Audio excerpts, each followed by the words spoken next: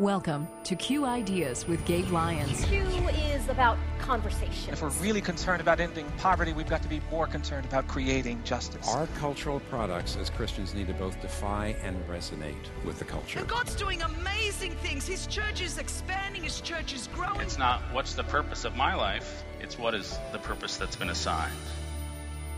Stay curious. Think well. Advance good. This is Q.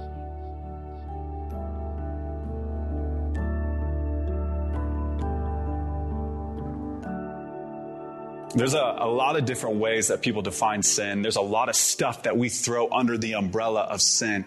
But when you break down sin, what you find ultimately is a violation of relationship.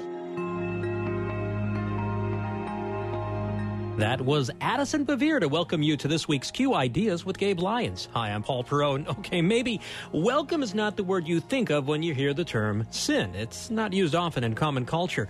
We'll hear from Addison on the show, but first, Gabe, there's something coming up in just a few weeks that we want everyone to know about. We want to be a type of organization that for you is providing some pretty unchanging guidance in the midst of tumultuous change. And one of the ways we do that is through our events and our gatherings. And I want to let you know, if you haven't heard yet, that we've decided to do a gathering November 11th and 12th, the week after the election, right here in Nashville, Tennessee, where we're going to have 300 leaders participating in person in a conversation called Q&A. It's essentially a roundtable coming after the election to look ahead at the next 6 months and to say, what are the key issues? We have 8 different topics that we're going to address together. And it's going to be everything from mental health and suicide to censorship and conspiracies and everything in between. Because we know as pastors, you're navigating very difficult waters. You're trying to lead people who have very different opinions, and they all have opinions, and they tell you many of them. And so we know how hard that can be. And so we want you to come together with others who are trying to lead in this kind of an environment. We want you to be informed. So we've got experts like Matt Chandler that's going to be a part of this, Christine Kane. We have Jenny Allen coming in from If Gathering, Kurt Thompson helping us with mental health, David Bailey, and so many others who are going to really help us talk about these issues. It's going to be very different than any Q event we've ever done, because usually we just give 9-minute talks, 18-minute talks, there's panels. We decided for this, there's no talks. This is 100% conversations, which means we will have these experts and one topic that we will talk about for over an hour. We'll have an interview conversation on stage, but then we open it up to you in the room so you can ask your questions and you can get their direct feedback on how you're struggling with a particular topic or issue. So learn more about that by going to qideas.org/QA. So just simply /QA after qideas.org, and you can see all about who's going to be there, what this is going to be like. And I would just urge you, go ahead and register now, because we have very limited space because of social distancing and wanting to do this in a way that's physically safe for everybody. So register now, bring a friend. If you have a pastor who's never been to anything we've done, this is going to be something for them to enjoy and participate in.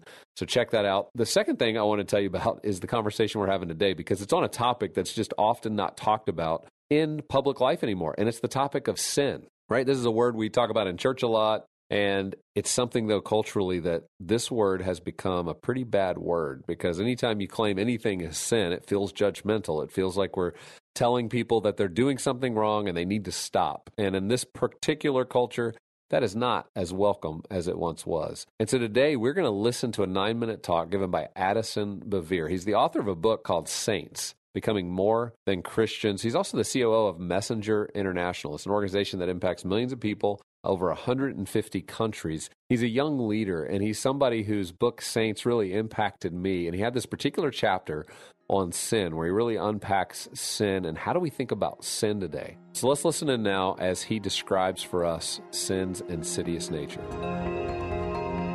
The other day I was talking to my son and I told him that I was sharing on sin. And he looked at me and he's like, "Dad, why are you talking about sin? Nobody wants to talk about sin." And I think he's onto something. I think it's true. I think it's one of those words that we try to avoid. It's one of those concepts that have become taboo in the church. But the reality is every single gospel opens within the first few chapters with this idea of Jesus saving us from our sins. So I think we should explore what that means for our lives today. I want to start by going to John chapter 8. In this chapter, we find a very familiar story. We find the story of the woman caught in adultery. And when we come on the scene, the religious leaders, they have dragged this woman and they've thrown her at the feet of Jesus.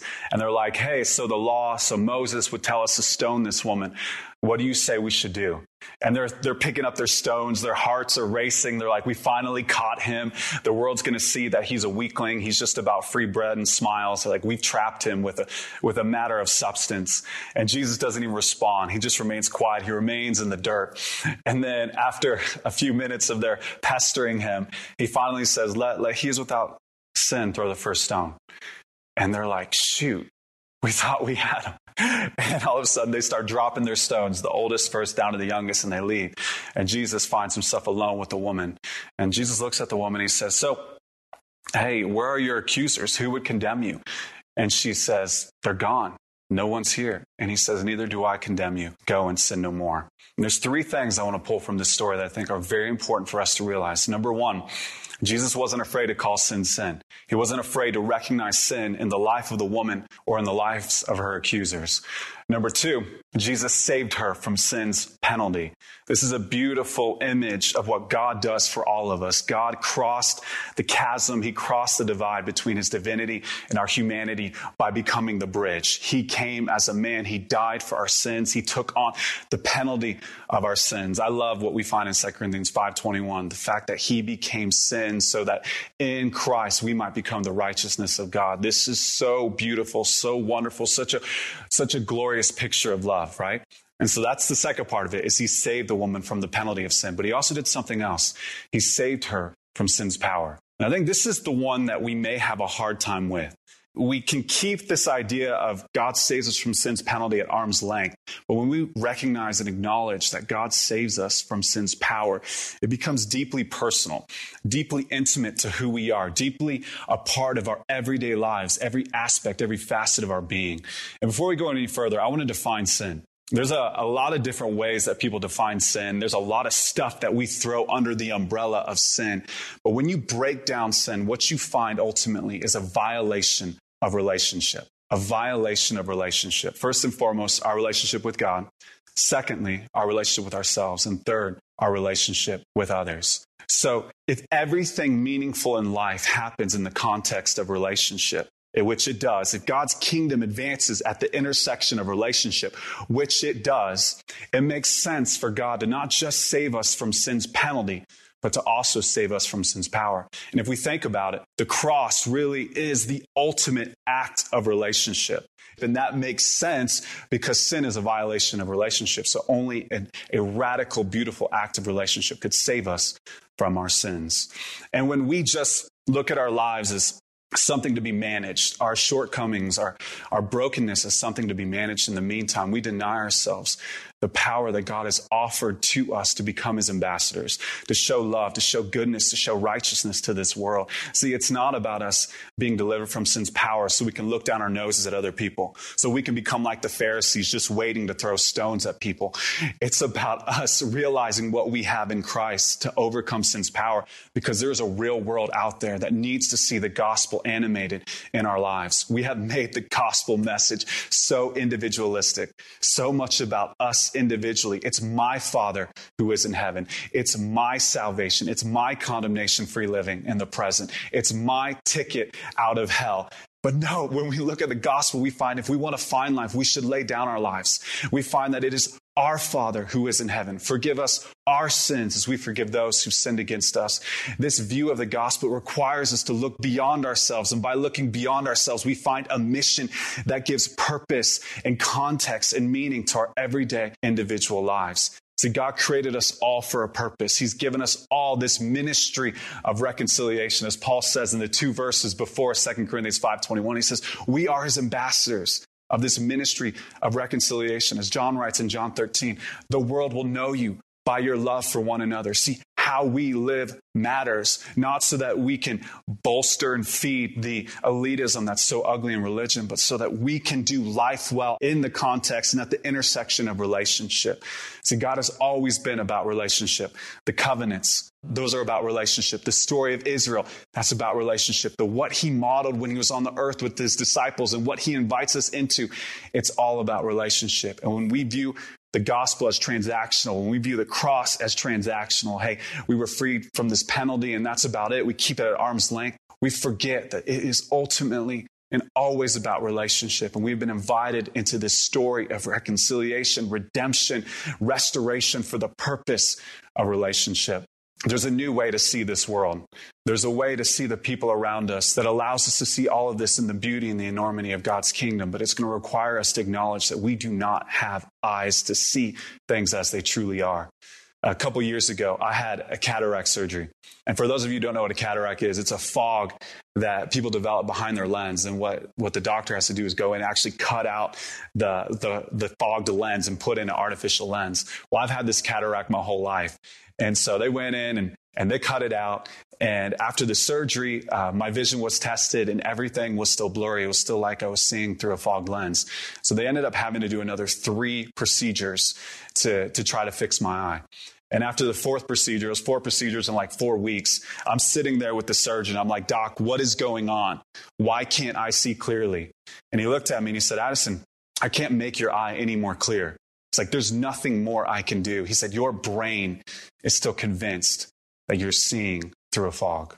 And I think we as the children of God, we who possess and steward the wonderful mystery of new creation, I think we've settled for bits and pieces. I don't think we've really leaned into the wonder of what it is to be saved from sin's power and sin's penalty. See, the same grace and faith that save us from sin's power, save us from sin's penalty. It's the same thing. It's not like we're saved from sin's penalty and then we have to muster up the strength to rid ourselves from sin's power. No, it's simply about laying down our opinion of ourselves at the cross, saying, God, I don't get it. I don't see how you can see me the way you see me. I don't see how you can speak these things over me the way you do. But I believe that you have called me into a beautiful mission. And so I repent of my smallness. I repent of my small thinking. And I ask that you would give me eyes to see, ears to hear, a heart to perceive and understand. There's a reason why this idea of the renewing of the mind is all throughout the New Testament. See, we have this implanted word. We have this wonderful new gift. The question is, are we going to continue to live within sin's smallness? Are we going to say, God, I believe that you have saved me from hell, and you have also saved me from the hell that my sins create here and now. I believe that your grace is sufficient to save me from anything and everything that this life throws at me. And in those moments of brokenness, in those moments of weakness, as I lean into your grace, you prove yourself strong. Y'all, the one who died for our sins, he now offers us death to sin's penalty and sin's power.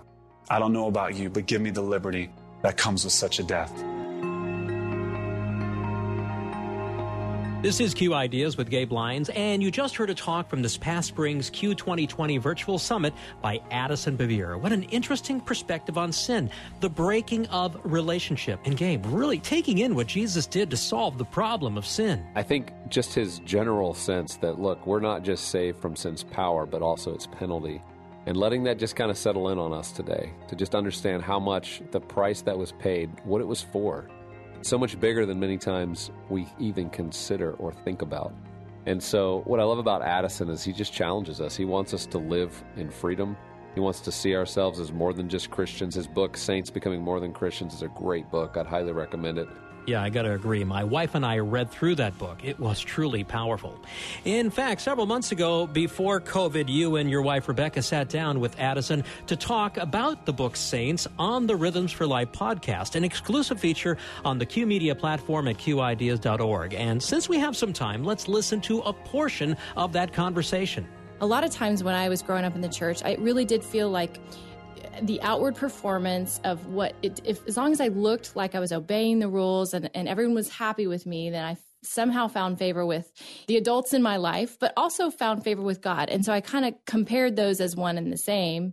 And yet really, as I grew in my faith and started to find the depths of my depression and anxiety about a decade ago, panic disorder, I felt the kindness of God so near in the middle of probably the darkest days that I had ever walked through. And part of that I do think is this idea of when we walk through something hard, we feel like we might just see the rejection of God, but actually that's when he's pulling us close. And this idea of sin is what separates us from God. And yet this honest account of like, hey, I'm hanging by a thread right now. Are you there, God? It's me, Margaret, right? Like this idea of like, is there a God out there? Does he care? Might I be willing to invite him into my pain? And I've talked to so many people outside, even in this conversation of mental health, all of a sudden you're almost like your radar goes up a little bit about God. Your antenna is like, okay, I didn't like the God I knew of my upbringing because it felt rejecting and condemning. But right now, I actually am walking through something so painful, and I need to feel something near. Yeah. And I'm willing to maybe step that direction. Yeah. Is that what you're finding as you talk about this? Absolutely. I mean, so many people have this idea of God as someone who's just hanging out in the clouds, waiting to throw a lightning bolt at them if they make a mistake. A punitive God, a God who's looking for a reason to reject them. But the reality is, like, God is so near to us. He's intimate in our pain. He's intimate in our brokenness. And so sin, it doesn't so much like separate us from God. It more so separates us from an awareness of God. Mm-hmm. Because God is always near us. He's moving in us. He's working through us. Like, he's God. He's everywhere. He energizes everything. So, but what sin does is it distorts perception. True. It unmakes us. It causes us to lose sight of who he is, which causes us to lose sight of who we are. And that's why God did what he did, becoming a man to save us from our sins, ultimately for the purpose of relationship. Yeah. Yeah. And I know as Christians, we really believe there's a spiritual element happening in the universe, that it's not just us sitting here in flesh and blood, but there's these principalities, there's a spirit world, it's constantly operating. And from the evil side, it is operating against you. It's trying to bring you to your worst place. To break you down. Yeah. It's trying to kill you, destroy you. I mean, scripture talks about this, that the enemy's out to destroy. And I know he wants to break relationship. He wants to put us in these places where we feel a lot of shame. He wants us to be in places where we start to rely on going towards addiction and other things to try to fulfill something that we know only God can really fill. And so I love that we're talking about it, because sometimes in this mental health space, that's a hard thing to talk about, because psychiatrists may not come at it that way. I was talking to a leader this past week who just recently in a church, he's speaking about this to his church members, and he had several doctors come up afterwards and say, thank you for talking about the spiritual element, because we can only go so far in our practice to talk about some things and to try to help people, but you're getting to some of the roots that they believe are at work today. Yeah. And that's the core, right? I think science and faith has to come together in this conversation. God made our bodies. He knows what we need, and he uses all means necessary for our healing. And yeah, they're pragmatic, practical ways that we restore our like energy and eat food for fuel and, raise the serotonin levels through working out. Duh. But still, we need God, right? Like we need to understand that he actually cares about all those little details in our mind, in our souls, in our relationships. And I'm so thankful that you're talking about this, because one thing we have learned in this space, this kind of area of emotional wellness or well-being, is that we did a study on Twitter over the last 3 years, over 1 billion tweets. What is the conversation, the global conversation that everyone is having? And the first one, outside of politics and sports, of course, because, it's hard to go bigger than that. But the number one conversation is well-being. Yeah. And an aspect of that in that category is DIY spirituality, because people are just so hungry for something that they can attach to or look toward, and Christianity isn't quite cutting it for them. So they're like, I'm just going to DIY this thing, right? Yeah. Because what I've seen in people walking around me, they don't seem to have much joy or hope or peace. Right. And if I want world peace, and I may overlook the Prince of Peace, because these people who are representing Jesus aren't actually living the way in which I want to live. Right. And you talk in the beginning of the book about the good life, because that can even creep into this, Christian circles of like, here are the 3 things you need to do to like prosper and success and figure it out. And you kind of come right at that. So talk a little bit about that. Yeah, I actually begin the book, as you mentioned, with the point that the good life isn't something you find, it's someone you become. And the great lie that we've fallen prey to as humanity is we're self-sufficient. Like, we can do this outside of God. And that's why you call it the do-it-yourself spirituality. But I think what's happened is people, they've gone to the Christian faith, and they've been presented with an idea of faith, an idea of God that's too small for their big world. Mm. Now, I did not say that faith and God are too small for our world, but the picture of God, the picture of faith that's being served to them is too small for the real challenges, everyday life, what they're facing at work, with their family, with their friends. It doesn't reconcile the worlds of the secular and the sacred. Right. So that's something that we have to realize. Like, number one, like, we are not self-sufficient. Only God is. Right. But when we reduce God to a byproduct of our own imagination, of our own comfort zone, it's like God makes us in his image and we return the favor, like we are putting people in this place where like they can't connect with something bigger than themselves. So they find themselves frustrated. It's like what A.W. Tozer once wrote. He said, a low view of God is a cause of 100 lesser evils in our world. I actually think it's the cause of every lesser evil in our world. So when we get worship wrong, and worship is about worth, when we get worship wrong, we unmake ourselves.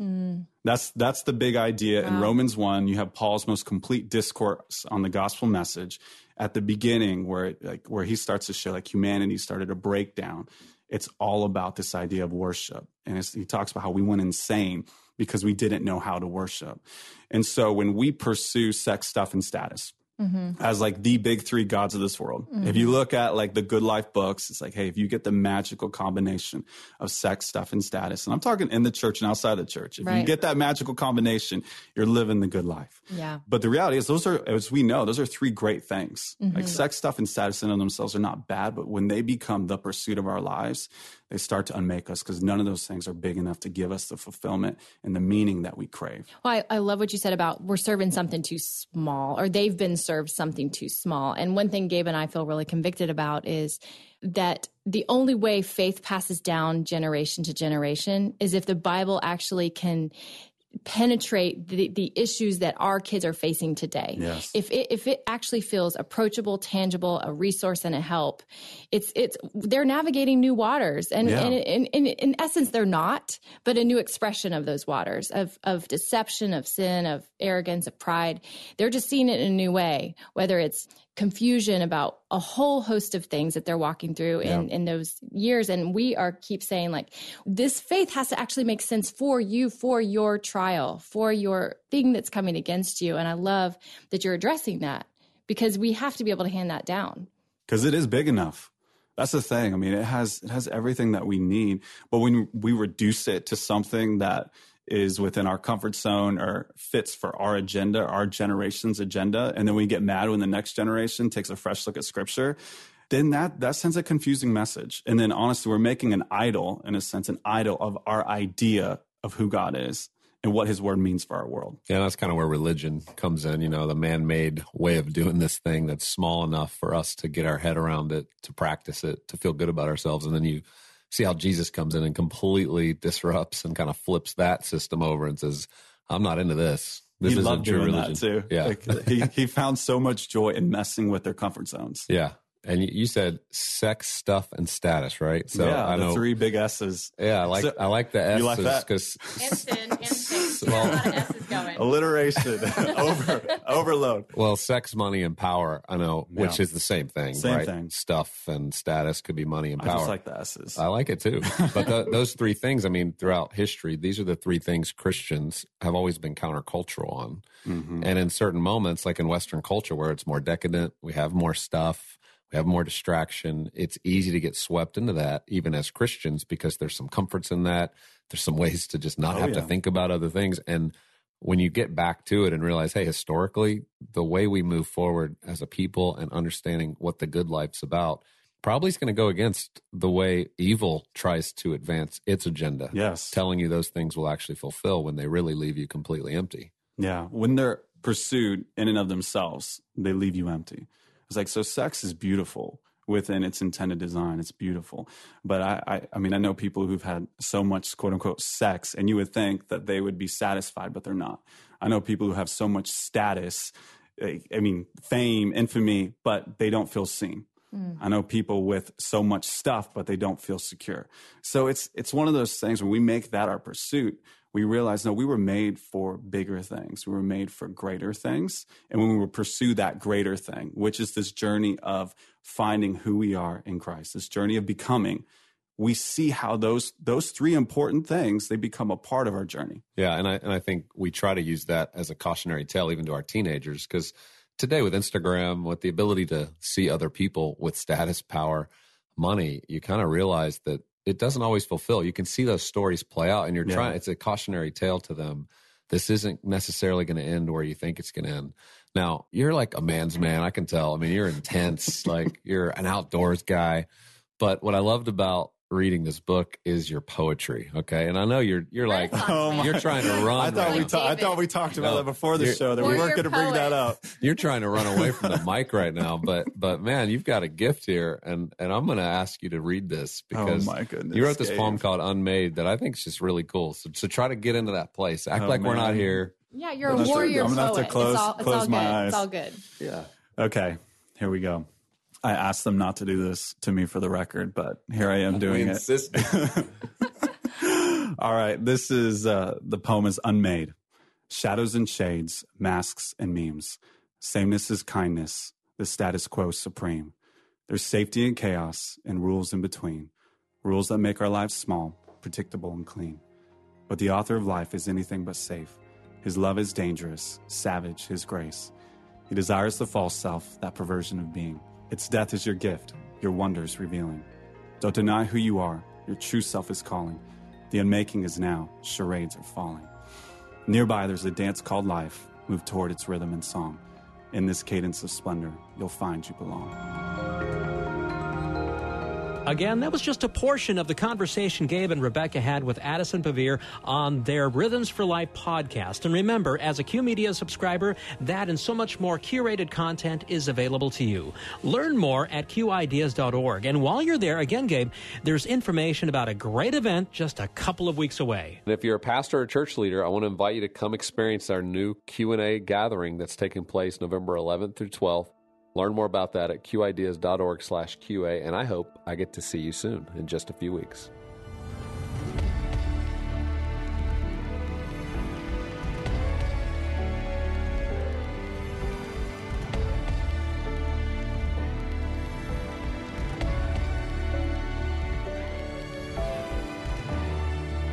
Q Ideas with Gabe Lyons is made possible in partnership with Faith Radio and Northwestern Media. Thanks again for listening.